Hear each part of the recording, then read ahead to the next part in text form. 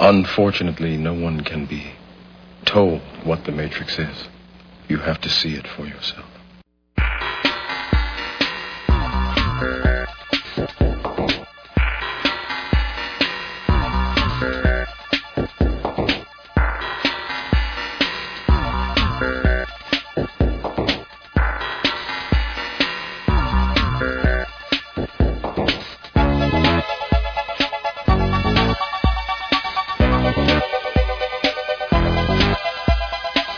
Listening to 90.7 FM, KALX. I'm Franklin, and this is Berkeley Groks. That's right. It's a weekly look at the world of science, technology, and their effects on our daily lives. I'm Charles Lee. Coming up on today's show, we'll take a look at the world of science and technology. I'm Lynn Lee. Joining us on today's show, Professor Christoph Koch will discuss his theory on consciousness. I'm Gordon Campbell. Also, we'll find out how we smell.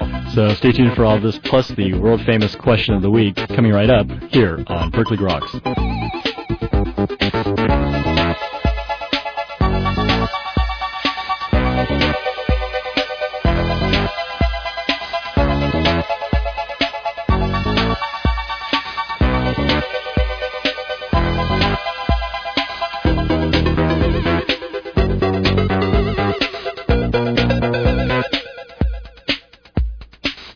Welcome back to Berkeley Groks. I'm Franklin. And I guess that makes me Charles Lee. I'm Lynn Lee. And I'm Gordon Campbell. All right, so how's everybody doing? Back for a week of science, exciting fun. Well, I got some sad news to report first. It's not about Martha Stewart, is it? Because I'm deeply distraught about Martha Stewart this week. Actually, it's related to food. They're actually closing down one of the greatest institutions in America. McDonald's? Close. The supersizing. I thought that went the way of the Atkins diet. Or maybe we're just all well endowed. I'm not sure what that means.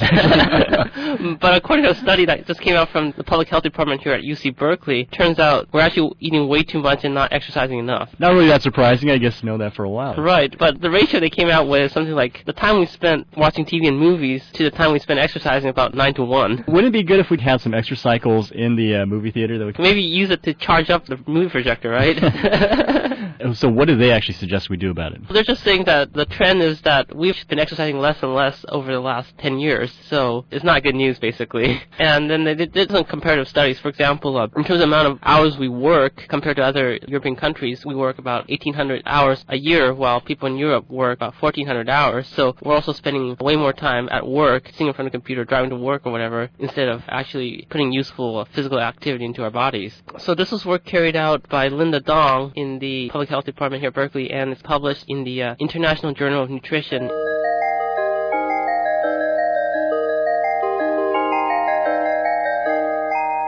So maybe people would exercise more if they're able to climb up walls and ceilings. Just like Spider-Man, huh? Yeah, definitely. So there are some researchers at the Manchester University in the UK who've made a new material that's covered with nanoscopic hairs that can mimic those found in the gecko's feet, so that it allow people to walk on walls and ceilings.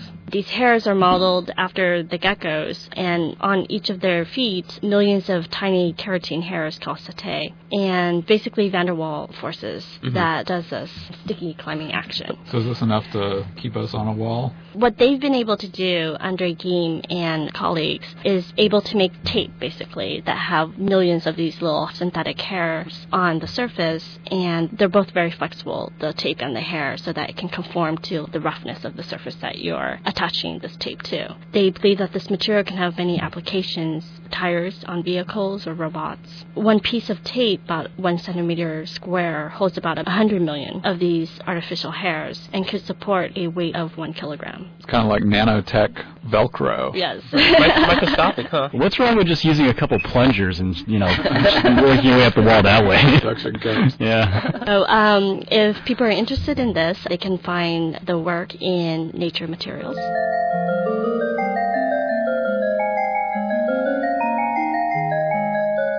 All right, well, have I ever complimented you all on your magnetic personality? Not me.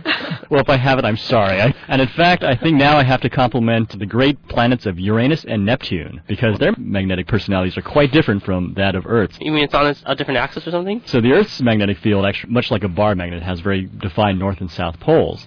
But Uranus and Neptune have very different magnetic fields, characteristic. In fact, they're tilted off their rotational axis, many different poles coming in and out all over the planet. So it's been a big question exactly why is it these magnetic fields are so different in these planets? Do they have some different mechanism? So researchers Sabin Stanley and Jeremy Bloxham of Harvard University have reported in the recent issue of Nature that the same mechanism, but it's just that the core of Uranus and Neptune is a little bit different. Wow. So in the Earth, the molten revolves around a solid core in the Earth, Right. and that creates simple flow around this core, creating the magnet. But in Uranus and Neptune, they only have liquid cores, and because of that, there's no stability of the liquid around the core, and so it's more unstable. So do those planets have any polar caps? Actually, several different polar caps, it turns out. Their main magnetic fields are tilted off of their rotational axis, so they have two different poles, but if they have a lot of smaller little magnetic fields coming in and out as well. Wow, so it's just mush down there, huh? But it's fascinating stuff and can be found in the recent edition of Nature magazine.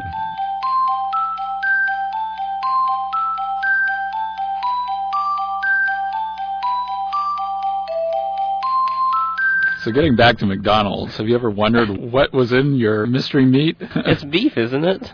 Well, you can wonder no more, because there's a company out there, BioMareau, that has produced a gene chip whereby which you can identify the mystery meat in any of your food items. Actually know that if they're serving horse meat or that kind of That's right. They have 88,000 hand-picked probes from 33 kinds of vertebrates, including ostrich, Mozambican eel, and more disturbingly, cat. Oh, cat. And also human, as a matter of fact. But they say that they claim that that's purely for control purposes.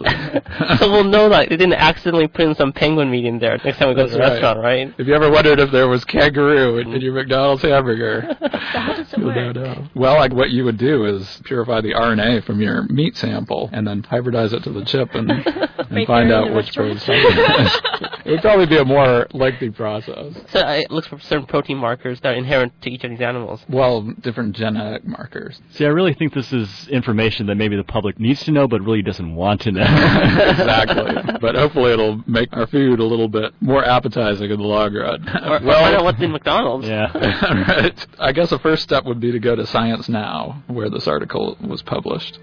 And that's all for a look at recent developments in the world of science and technology. You're listening to Berkeley Groks, only here on 90.7 FM, KALX. Well, coming up next, Professor Christoph Koch will join us to discuss the quest for consciousness. So stay tuned.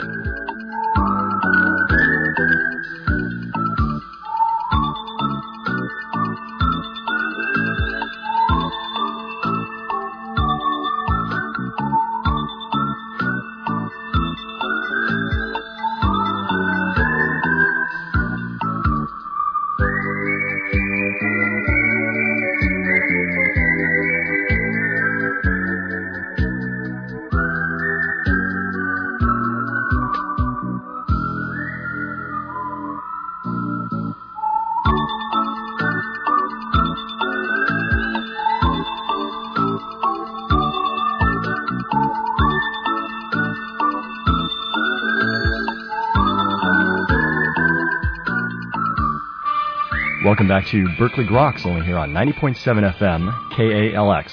Well, consciousness is an aspect of human life that many of us take for granted. The world passes seamlessly before our eyes, unified as holistic perceptions. But much of this conscious experience may be an illusion, created by the operations of an imperfect brain. Indeed, it is even unclear why there should be such experiences at all. Scientific inquiry into the nature of consciousness is just beginning, and starting to reveal some surprising facts about how the brain gives rise to conscious experience. Well, joining us today on Berkeley Groks to discuss these issues of consciousness is Professor Christoph Koch. Professor Koch is the Lois and Victor Trundle Professor of Cognitive and Behavioral Biology and Executive Officer for the Computation and Neural Systems program at the California Institute of Technology. He is the author of several hundred scientific papers and journals, and he studies the biophysics of computation and the neural basis of visual perception, attention, and consciousness. He is the author of the new book, The Quest for Consciousness, a Neurobiological Approach, and he joins us today on Berkeley Groks to discuss these issues of consciousness. Professor Koch, thank you very much for joining us today on Berkeley Groks. Good afternoon, Charles. Well, it's certainly a pleasure to have you on the program, and you've certainly written a very fascinating book, The Quest for Consciousness. Curious if you could explain a little bit about, consciousness is somewhat of a tricky issue. How do you actually go about scientifically defining the problem of consciousness? Well, First of all, different people mean different things by consciousness. I mean, at one level, consciousness is about, am I awake or am I unconscious, or am I a patient in persistent vegetative syndrome? So the consciousness that we mean, that most philosophers today mean, or most scientists who study it, is that assuming I'm a normal subject, I'm well awake, then I can see something or I can feel something. And these subjective states, when I can see the blue sky or I can feel a toothache, those subjective states, philosophers call them qualia. Those are the elements of consciousness. How do they arise? How can a physical system like the brain undoubtedly is, how can they give rise to these subjective states? When my computer, for example, and most computer scientists believe, does not have such subjective states. You go on in the book to discussing your approaches trying to find the neural correlates of consciousness. So for the past 2,500 years, since people really began to think about systematically about consciousness, it's always about how do you define it and how do you get at the heart of the mind-body problem, which I just mentioned. How is it that a physical system can have subjective states? We've not made a lot of progress there. So the approach that Dr. Francis Crick and I have advocated is, okay, let's leave that aside for the moment and focus on the correlates of consciousness in the brain. What are the minimal neuronal mechanisms that are necessary for any specific percept, like seeing blue, having pains, hearing a tone, smelling mom's apple pie? What are the minimal neuronal conditions in my brain, in your brain, or in the brain of a dog, or maybe even of a mouse or fly that are sufficient for this particular specific percept? This is something that can be now addressed in a lab using sort of empirical research.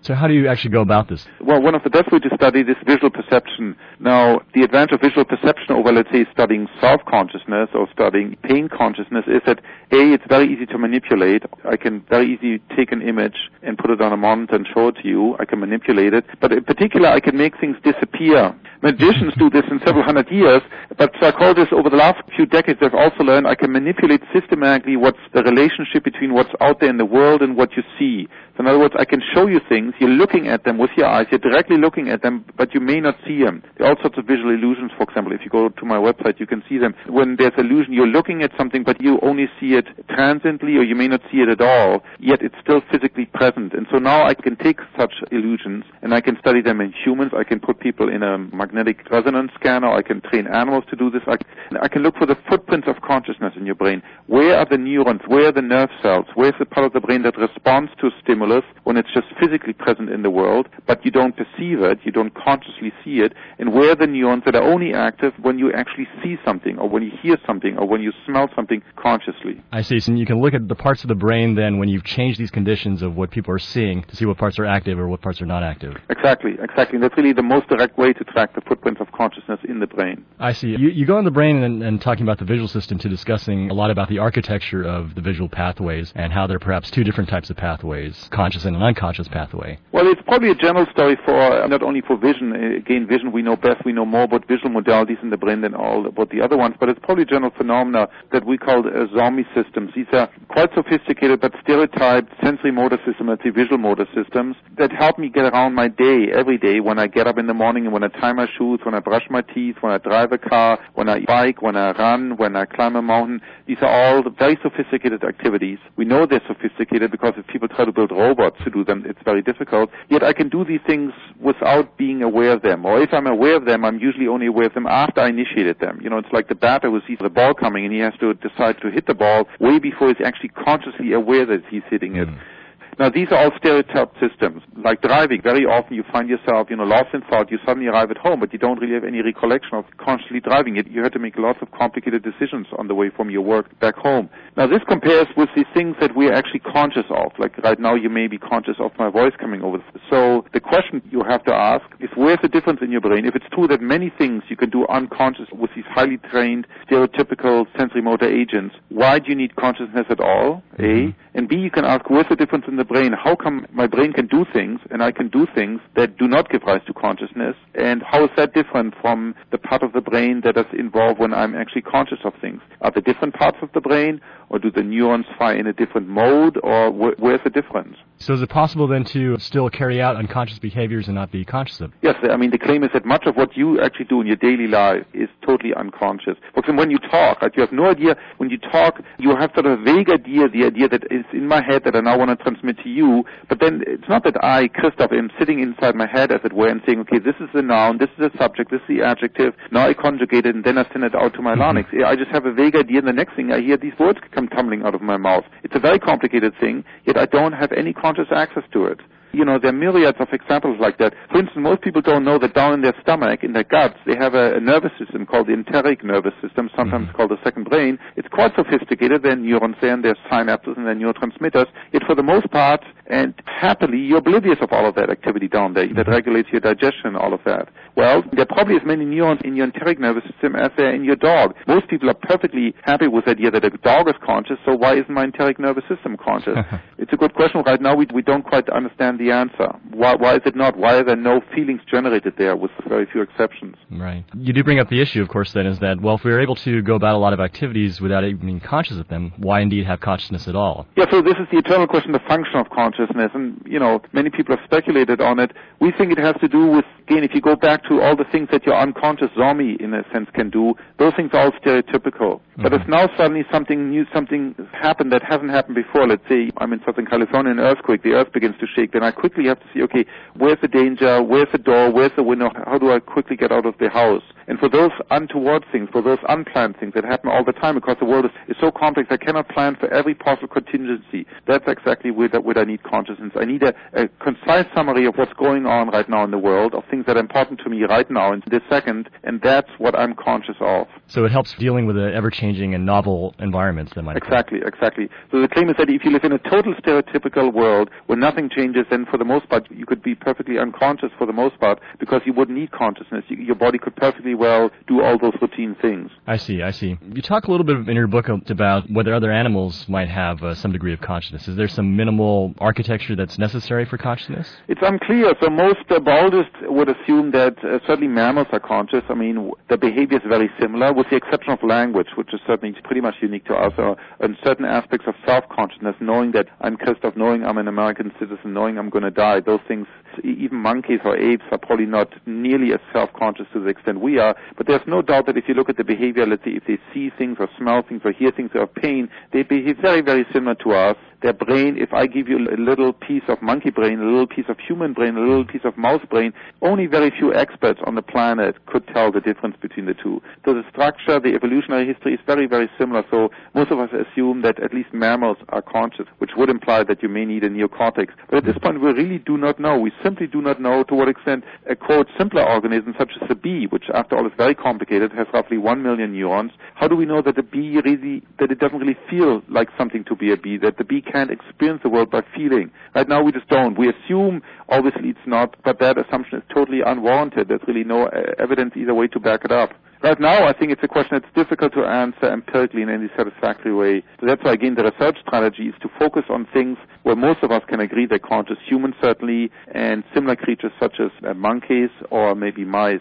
Is there a difference between the sort of perceptual consciousness and self-consciousness that most of us think about when we say consciousness? We don't know. The assumption is that certainly the assumption that we make is that consciousness is something that was evolved by natural selection a long time ago and then was adapted. That probably the earliest form of consciousness may have been for pain, way back in evolutionary history, maybe for pain and then for pleasure and then for simple forms of smelling and then maybe seeing. And then as we evolved, we became more elaborated. We evolved not only a picture of the outside world, but also a model of ourselves, and we began to manipulate that. We call that self-consciousness. So our claim is that it shares, there are a lot of commonalities among all these different forms of consciousness. For one, they're all about sensation, they're all about feeling, they're all about experience, they're all about these subjective states. And of course, then there's specialization, like for us, having to do with language. But the assumption is that at rock bottom, they all share a great deal of similarity. So what really needs to be done to get at the heart of this issue? Well, we really need to understand, the brain for its size, by far the most complex system in the known universe. And what we need to really understand is at the detailed level, at the level of the components. The components are neurons, are nerve cells.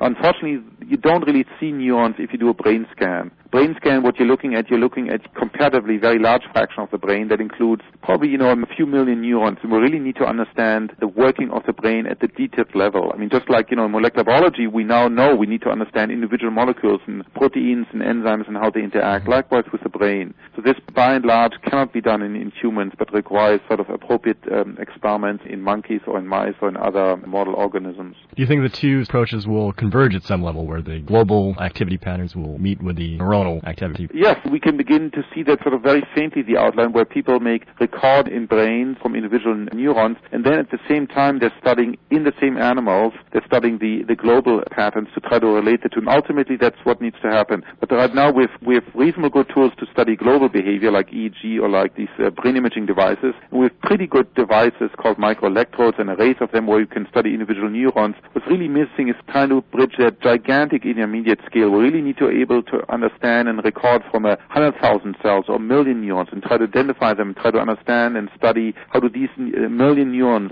interact with each other. And that's really what's lacking right now. Well, it looks like we are running a little bit out of time, but as a final note, I'm just curious, how did you become interested in this whole question of consciousness? Well, I mean, it's a problem that I think most intelligent people at some point in their lives ask themselves, where do we come from? In particular, why is it that we can have feelings? It's not really apparent why it should feel like anything. Mm-hmm. And I first thought about this a long time when I had toothache, and I was lying in bed, and my tooth hurt, and I asked, why is it hurting? I mean, I can see why evolutionarily it makes sense for it to hurt, mm-hmm. but I couldn't understand, or still, why is it that there are activity of neurons in my brain, electrical activity gives rise to this feeling. I can take my computer and I can connect a thermometer to it, and if the temperature goes above 100 degrees, the computer will say hot. Mm-hmm. But nobody will believe that it actually feels like anything. People will say, well, that's just electrons, that's electrons flowing onto the gate of a transistor. That's not really about hot, about feeling hot. Mm-hmm. But in my case, and in your case, in the case of my dogs, when we are pain, we actually have these bad feelings. So how is it that they can arise in brains? That's what we're trying to understand. I see. Maybe even more hypothetical note, how long do you think it'll be before we have a clear understanding? It's very difficult to say. The answer may be around the corner. In other words, in the next few years there might be a significant breakthrough, or it may take us another 50 or 100 years. It's very difficult to say in problems of this nature when you're not really sure exactly what the solution looks like. It's very difficult to predict how long it'll take. I guess we'll just have to wait and find out then. That's correct. All right. Well, Professor Koch, I just want to thank you very much for joining us today on Berkeley Groks, and very fascinating discussion. It's been my pleasure, Charles.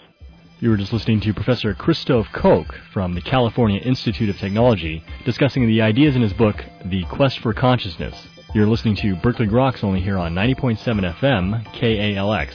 Coming up next, you can find out how is it we are able to smell. So stay tuned.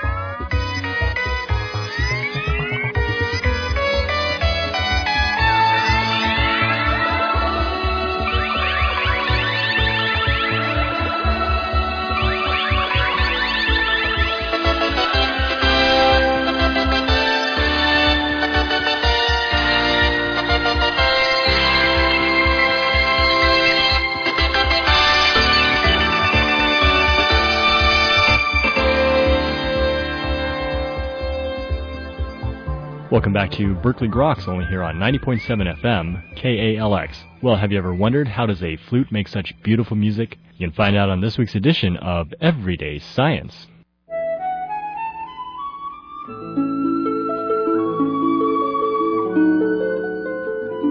Ever wonder how a flute makes such a beautiful sound?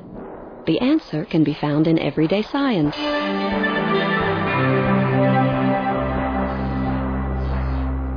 A flute has 13 tone holes, a system of padded keys, and a range of 3 octaves, from middle C and up. Because a flute needs wind to make a sound, it's considered a woodwind. It's this wind that gives a flute its breathiness. To play a flute, wind is blown across a hole. This blowing makes the air inside the tube vibrate at its natural frequency. Natural frequency is the rate at which an object will vibrate if allowed to vibrate freely, and it's often determined by size, shape, and material. Since our flute is long, thin, and made out of brass, its natural frequency is a C. But it certainly makes other notes. It's the column of air inside the flute, the air's vibration, and the flute's padded keys that create those notes, with, of course, a little help from the flutist. For instance, when all the flute's holes are closed, the column of air inside is longer. The air vibrates slowly and creates a lower note. But if the holes are opened, the column of air is shortened, and the air vibrates faster, producing a higher note. Since we always want to end the show on a high note, we'll say goodbye. And thanks for being a part of Everyday Science.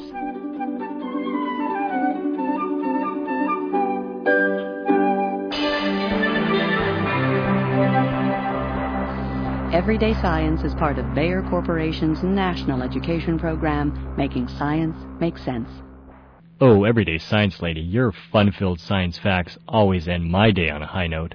All right, and now here's Gordon with the answer to last week's question of the week. So last week I asked you how we recognize so many different smells, and the answer is that we actually have a very large number of olfactory receptors expressed in our nose that can recognize different odors. We actually have about 350 functional receptors, each for a different odor. And then we're able to distinguish so many different smells by activating different combinations of these receptors.